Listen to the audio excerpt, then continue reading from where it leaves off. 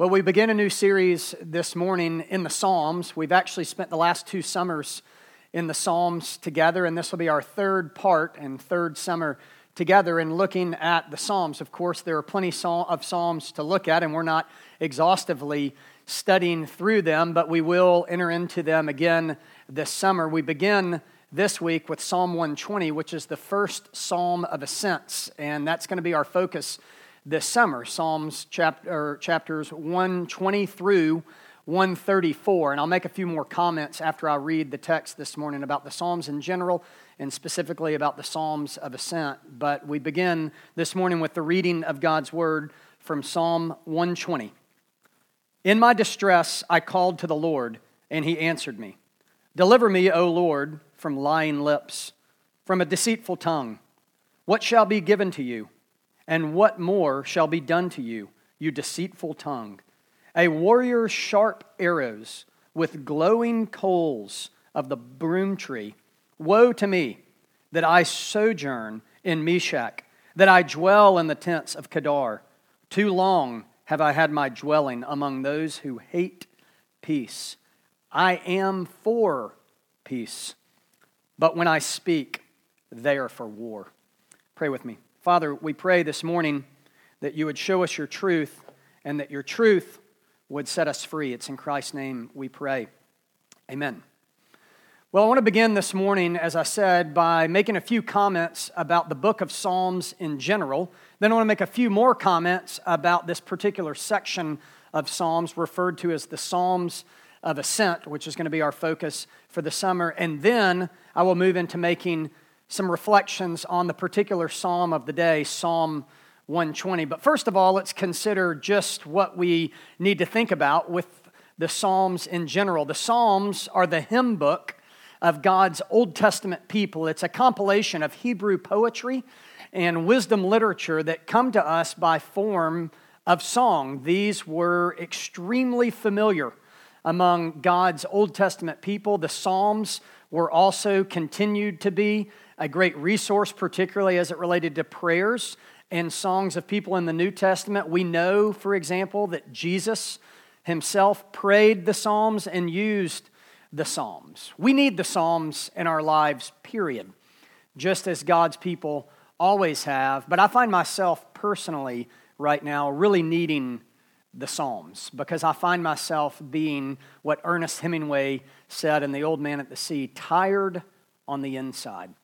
I would imagine many of you feel that same way, tired on the inside. As we continue to traffic through this unique and unprecedented season, as we continue to try to figure out still what day of the week it is, and if it were not enough with all that has gone on with the pandemic, we continue now to traffic through this increasing or becoming increasingly aware of the racial divide that exists in our country. All of these things, and then that's not even to mention specific and particular things in our own lives, the brokenness that we all have to deal with in the midst of this global and national brokenness. It seems that all of us are tired on the inside. Well, the Psalms are a perfect place to go when we feel tired on the inside. They are things that draw us in through their lyric and through their music and through the beauty and through the poetry that they provide. I find myself needing, in the midst of being tired on the inside, to slow down because it's pretty unique. When we feel tired and stressed and anxious on the inside, oftentimes on the outside, we just busy ourselves even more. But what the Psalms call us to do is to slow down, to practice stillness, to move into meditation and contemplation. All of these things that we really deeply need because we're made for, yet all of these things which run against the fabric of our culture. Our culture does not value meditation and solitude and stillness and contemplation. But the Psalms do, and they lead us towards this, and we need this. I love the quote by G.K. Chesterton that I've used in summers past when we have introduced the Psalms. G.K. Chesterton, the British writer and author, said, "Poets don't go mad, but chess players do. To accept everything is an exercise. To understand everything is a strain." similar to Ecclesiastes. He goes on to say, the poet only desires exaltation and expansion, a world to stretch himself in. The poet only asks to get his head into the heavens. It is the logician who seeks to get the heavens into his head, and it is his head that splits. Well, we need to accept the poetry that the poets have given us in the Psalms. We need to accept the mystery. We need to cultivate silence and contemplation and meditation. Why?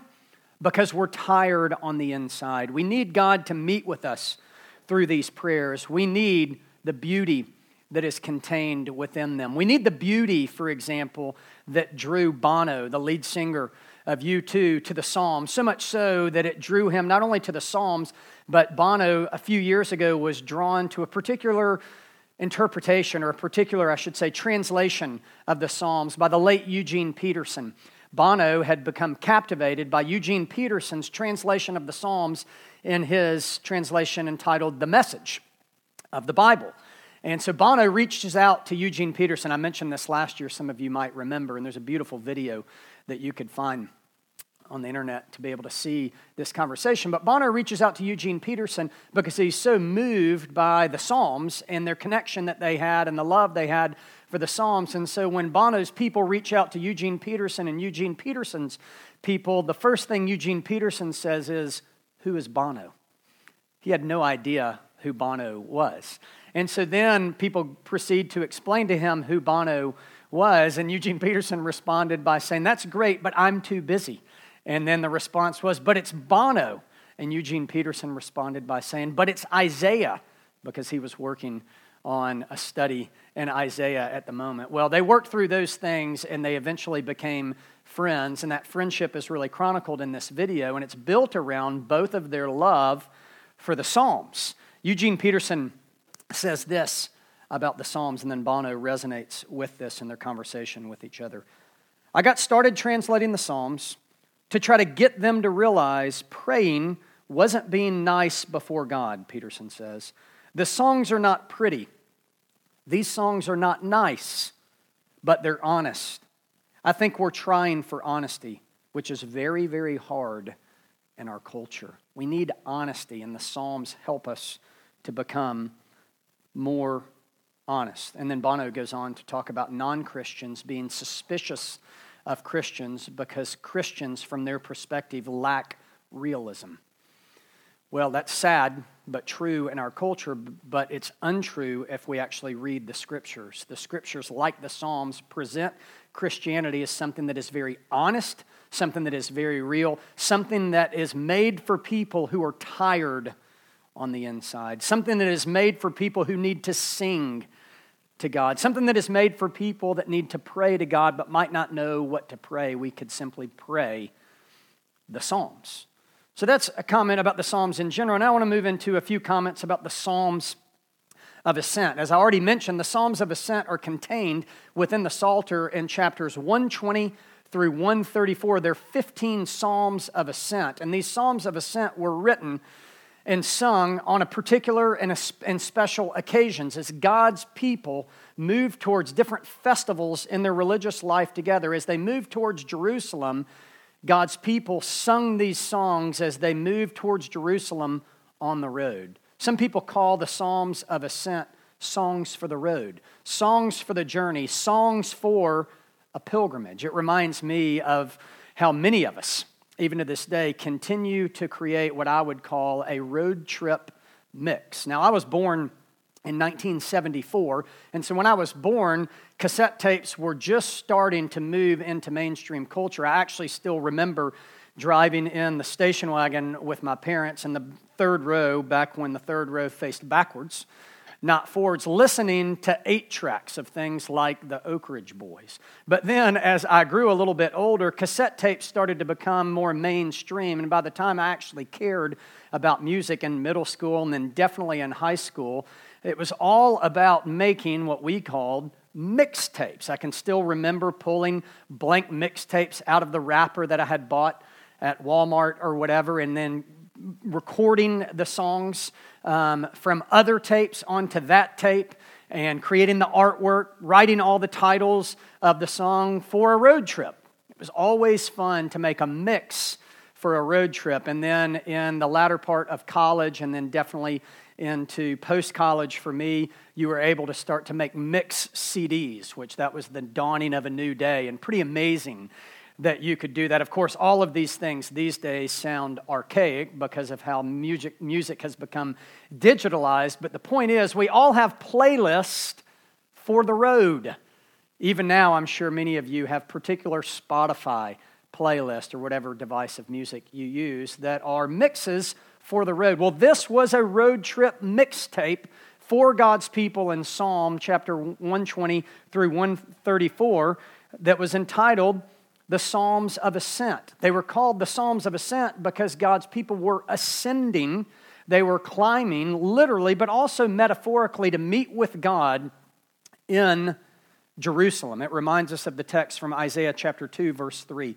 Come, let us climb God's mountain to the house of Jacob.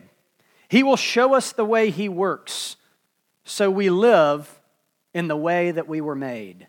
I'll repeat that again. It's a great verse and a great translation. Come, let us climb God's mountain to the house of Jacob. That's what the Israelites were doing in the Psalms of Ascent. They were climbing to Jerusalem on these occasions of these festivals and singing these songs together. Come, let us climb God's mountain to the house of Jacob. He'll show us the way he works so that we can live in the way that we were made. Ascending means to be going up.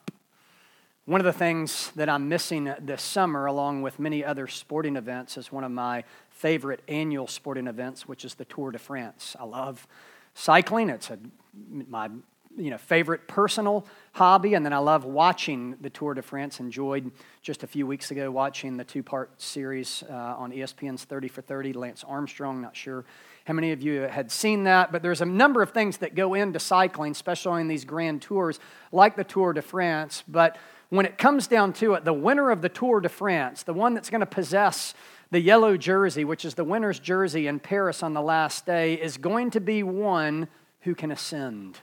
Going to be one who can ascend these iconic climbs like Alpe d'Huez or Mont Ventoux. These are the mountains throughout the Alps that people must ascend in order to win the Tour de France. Well, this idea of ascending is a good picture for discipleship. Walking with Christ is about climbing. It's about ascending and descending. Discipleship is about walking with God to meet with Him. And the Psalms of Ascent are about a journey that God's people in the Old Testament took, a pilgrimage on the road as they went to celebrate different festivals, as they sang these songs, as they recited these poems, not individually, but collectively. That's another thing we need to remember about the Psalms. I'm afraid at times we read our Western or American worldview into the Psalms and we think as if the Psalms are primarily David's private journal.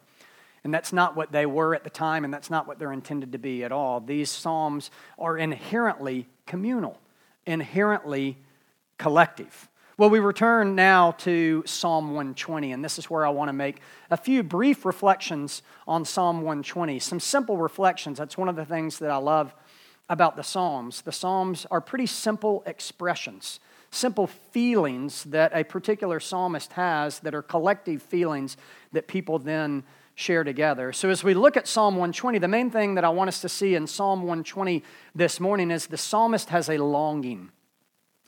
He has a longing for peace and for truth. Psalm 120 is about the psalmist longing for peace and truth. This longing for peace and truth is created within the existence of his life in a world that's not the way it's supposed to be. He longs for peace, but he lives in the midst of war. Does that sound familiar to us as well? We long for peace and truth, but we live in the midst of tension because we live in a world that's not the way it's supposed to be. People across the world, to the tune of over 110,000 now, are not supposed to die from a virus. It's not the way it's supposed to be. Policemen are not supposed to use force and abuse authority on other people. There's not supposed to be inequality between black and white or any ethnicity or race throughout the country, throughout the world, and throughout our country. These are things that are not the way they're supposed to be. We're supposed to live for and we long for peace and for truth. And the psalmist in Psalm 120 longs for peace and for truth. But he doesn't have it. Therefore, he lives in tension. He lives in groaning. He lives in yearning. And so do we. That's the whole idea of being tired on the inside. We're tired on the inside because we live in tension. We live in yearning. We live in groaning because things are not the way they're supposed to be, but we long for them to be the way they're supposed to be. We long for peace and truth, but we have to live in a world that's full of lies and wickedness and brokenness. Yet the psalmist here gives us a pathway. In the midst of his longing for peace and truth, he turns to God. And it might sound simple, but I wonder how often in the midst of us feeling yearning and longing and groaning, in the midst of our anxiety, in the midst of our depression, in the midst of us being tired on the inside, it seems that we might be quick to express these things to other people. We might be quick to hear what other people through various social media platforms want to say, but how often, even for us who are Christians, how often do we first and foremost take our longings and our yearnings and our brokenness and our tiredness to God? It sounds simple. It's so simple that it becomes, unfortunately, forgotten. Why would the psalmist want to first and foremost take his longing for peace and for truth to God? For three reasons I can see really simply here. The psalmist takes his longing for peace and truth to God because God hears, because God defends, and because God provides. God hears. That's something simple in this text that we need to look at first and foremost. The psalmist describes his state at the moment as being one of distress. He is distressed. He's groaning. He's longing. He's yearning. He's hurting. And therefore, he turns to God because he believes God to hear him. It's interesting that this set of psalms, which are really about celebration in many ways, does not begin with a psalm of celebration, but it begins with a psalm that at least has in part some lament in it. It would be important for us to ask, what is the cause of the psalmist's distress in Psalm 120? Well, the psalm lays it out pretty clearly. He is distressed because he's living amongst those who have lying lips and deceitful tongues. He's living among those who have lying lips and deceitful tongues. Eugene Peterson, in his book, Along Obedience in the Same Direction, which is something that I will quote throughout this series this summer. It's specifically geared towards the Psalms of Ascent. Eugene Peterson, Along Obedience in the Same Direction, which is a great summary of what Christian discipleship is, speaks about the world of lies that we live in that would be not dissimilar to the world of lies that the psalmist was living in. And you can see this quote on the screen as well.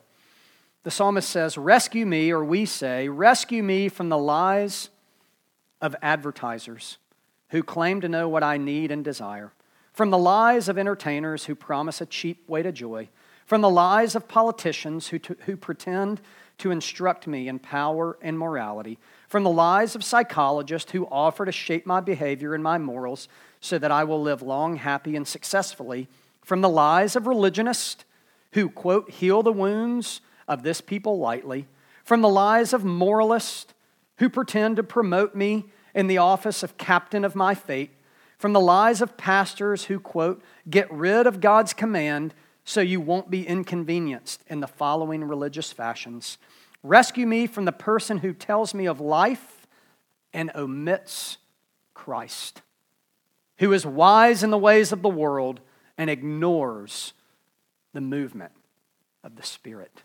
Rescue us from this. Well, the psalmist is asking to be rescued from these lies. He's also in distress because he says he lives among those who hate peace and are for war. He's homesick. He's living amongst a pagan people who hate peace and are for war. He gives two geographical references here, Meshach and Kedar. These places are nowhere near each other, and most commentators believes he mentions these geographical references as metaphors for the hedonism and the paganism that he was seeking to live his life in the midst of. Verse 6, the psalmist says, "Too long have I had my dwelling place among those who hate peace." Too long have I had my dwelling place among those who hate peace. He knows he's not made to live amongst people who hate peace. He knows that he was created to live in an environment where shalom was present. Universal flourishing, peace, a Hebrew concept that is so beautiful. But he wasn't feeling that, and as a result of that, he was homesick. It reminds me of Bob Dylan's iconic song, "Like a Rolling Stone." You might have seen it in the silent reflection this morning. Dylan writes, "How does it feel? How does it feel to be without a home, like a complete unknown, like a rolling stone?" Speaking of Rolling Stone, the magazine, has called this the single greatest song ever recorded or written. It's a powerful song that people connect with. No matter what your genre of music is, there's something about the way this song sounds and the way this song speaks and the way this song calls to our hearts to be without a home, to be a complete unknown, like a rolling stone. The psalmist seems to resonate with this exact feeling. Bruce Springsteen, the boss, when he was inducting Bob Dylan into the Rock and Roll Hall of Fame in 1988, says this about this particular song, and it's amazing. That snare, the boss says, the snare drum, that snare shot sounded like somebody kicked open the door to your mind. The snare shot and Like a Rolling Stone sounded like someone kicked open the door to your mind. Bruce Springsteen goes on to say, "I heard this song at first when I was 15. I heard a guy who had the guts to take on the whole world and who made me feel like I had to do it too." He was bold enough to say that he had no direction and that he was longing for home. And then he asked the question, how does it feel? And the psalmist would say, it feels like being homesick, to live amongst people who hate peace and want war. I wonder right now how it feels to be a black American. Obviously, I don't know. And I say this question with as much sensitivity as I can muster within my heart, genuinely asking. But I want to know. I had the privilege this past week through a member in our church who really embodies who we want to be as a church, who really embodies mission in a way that is deeply moving to me. He asked me to come and grab drinks with a handful of white guys and a handful of black guys in our city who all love Knoxville, but who need to talk about the racial divide that exists even in our city. And so I had the privilege of sitting there amongst 3 African Americans whom I did not know. One of them, actually, who was a Muslim, just to add a greater divide and disconnect at this table. And get to hear them express how it feels to live in a world where people hate peace and are seeking to wage war. Well, it feels like being homesick. It feels like being in a place that's not the way it's supposed to be. And you don't have to have the experience of that racial divide to experience the lack of feeling at home in this world. When you stand for truth and you stand for justice, when you say today in our world, for example, that you believe the Bible to be God's word, and that that's the primary driver in your life, it's very easy to make that statement and then to feel homesick. There's a number of different things in our life and in our world today that cause us to feel homesick. So he's in distress because he lives in a culture of lies, and he's in distress because he lives in a place where he feels homesick. Yet something that's very interesting here is he also not only feels distressed, but he feels thankful. And what I think is important to know is he is thankful simply because he can pray to God. He is thankful simply because he believes God hears his prayer. There's no indication that God has transformed his circumstances or his situation. I wonder how often, for example, we can express thankfulness even when a situation remains unresolved. There's no indication that the psalmist has that which distresses him resolved in this psalm, yet he tells us from the very beginning that he's thankful. That's why this psalm is only partly a lament. It's also partly a psalm of thanksgiving, and he is thankful not because his situation has been transformed or changed or the circumstances are different. He is thankful simply because he has an avenue to express his distress. He is thankful simply because he believes that God hears his prayer. Well, by way of application, before we move on to not only God hearing, but God also defending us as we long for peace and for truth, simple question would be, do we call to God in our distress? I hear us talk about our distress. Often you see people expressing distress, on social media channels. But the question would be, do we actually call to God in the midst of our distress? God can't give us a thumbs up. God can't like our distress like a post on social media could, which gives us a sense of affirmation of being heard. But God can do much more. He can actually work to change our hearts, first and foremost. But he also can change circumstances, which he does. Do you call to God in the midst of your distress? Are you confident that your prayers will be heard? And then lastly, by way of application, not only do we live in a world of lies, we have to take ownership and confess that we perpetuate lies as well.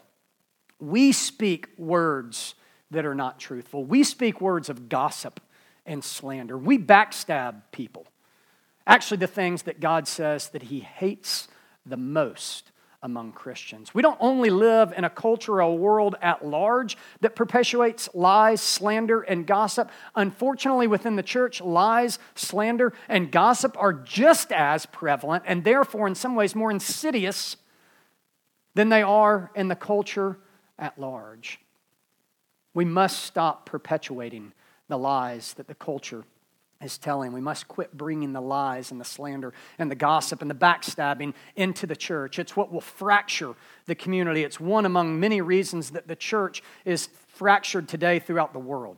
The church within itself does not love each other. One pastor says it like this: most who have spent time as a member of the church community, a community on pilgrimage to heaven, know the reality of this psalm.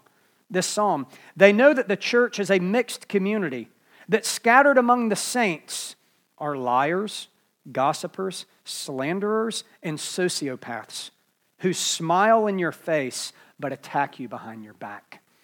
Not only do we have to live in a world that perpetuates these things, unfortunately, we live in churches that perpetuate these things. James speaks very harshly but very poignantly in chapter 3 where he talks about the power of a tongue. Unfortunately, we could testify to ways in which people's tongues, through gossip and slander, have destroyed us.